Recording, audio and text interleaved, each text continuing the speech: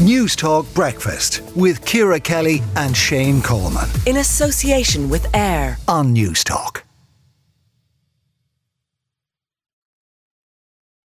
Now, Amazon has launched a new service for customers looking to buy shoes online in the US using augmented reality. News Talk's text correspondent Jess Kelly joins us now. Jess, what is this about? Can I try on shoes online with a augmented reality? What is it about?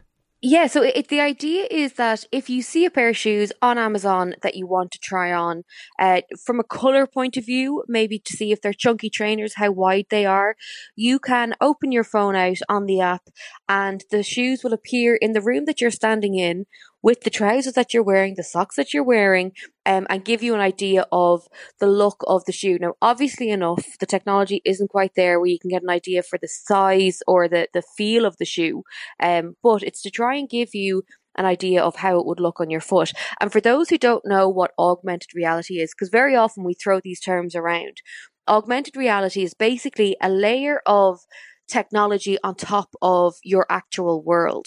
So this has been used in quite a few different iterations, but Amazon in the US have introduced it with shoe brands like Nike, Adidas, New Balance, and customers are using it right now.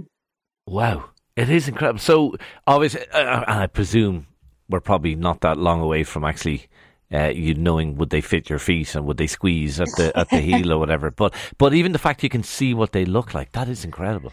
It is incredible. And when you think about the other uses of this augmented reality technology, it can be highly beneficial.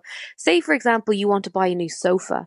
There are certain companies now that will allow you to stand in one corner of your living room and place the sofa in the colour that you want, the material you want, into your room using augmented reality. Again, so you get the idea of how the colour scheme would work, how the size is to take up your entire room. It makes a whole lot of sense, and it's not that difficult to implement either. I'm thinking of that ad. Do you remember a few years ago, the couple who lugged the couch up the stairs and they were trying it? It's good. And then they got, no. So you wouldn't have to do that anymore, basically. You could just, it's brilliant. Are there many brands getting behind this, Jess, do you think? Yeah, there are, and I think it's going to become more and more popular. Another example, Jane, of where it's being used here in Ireland by Irish brands right now is in the world of makeup. So there's the brand Sculpted by Amy, and they allow you to open the front camera on your phone on their website and try and make sure that the foundation, and I'm sure you know all about this, the foundation and the eyeshadows that you're buying are the right colour for your skin tone. So that is a really useful tool for people who are looking to buy online, support Irish businesses, but also make sure they're getting the product that's right for them. Is this the future of shopping, Jess?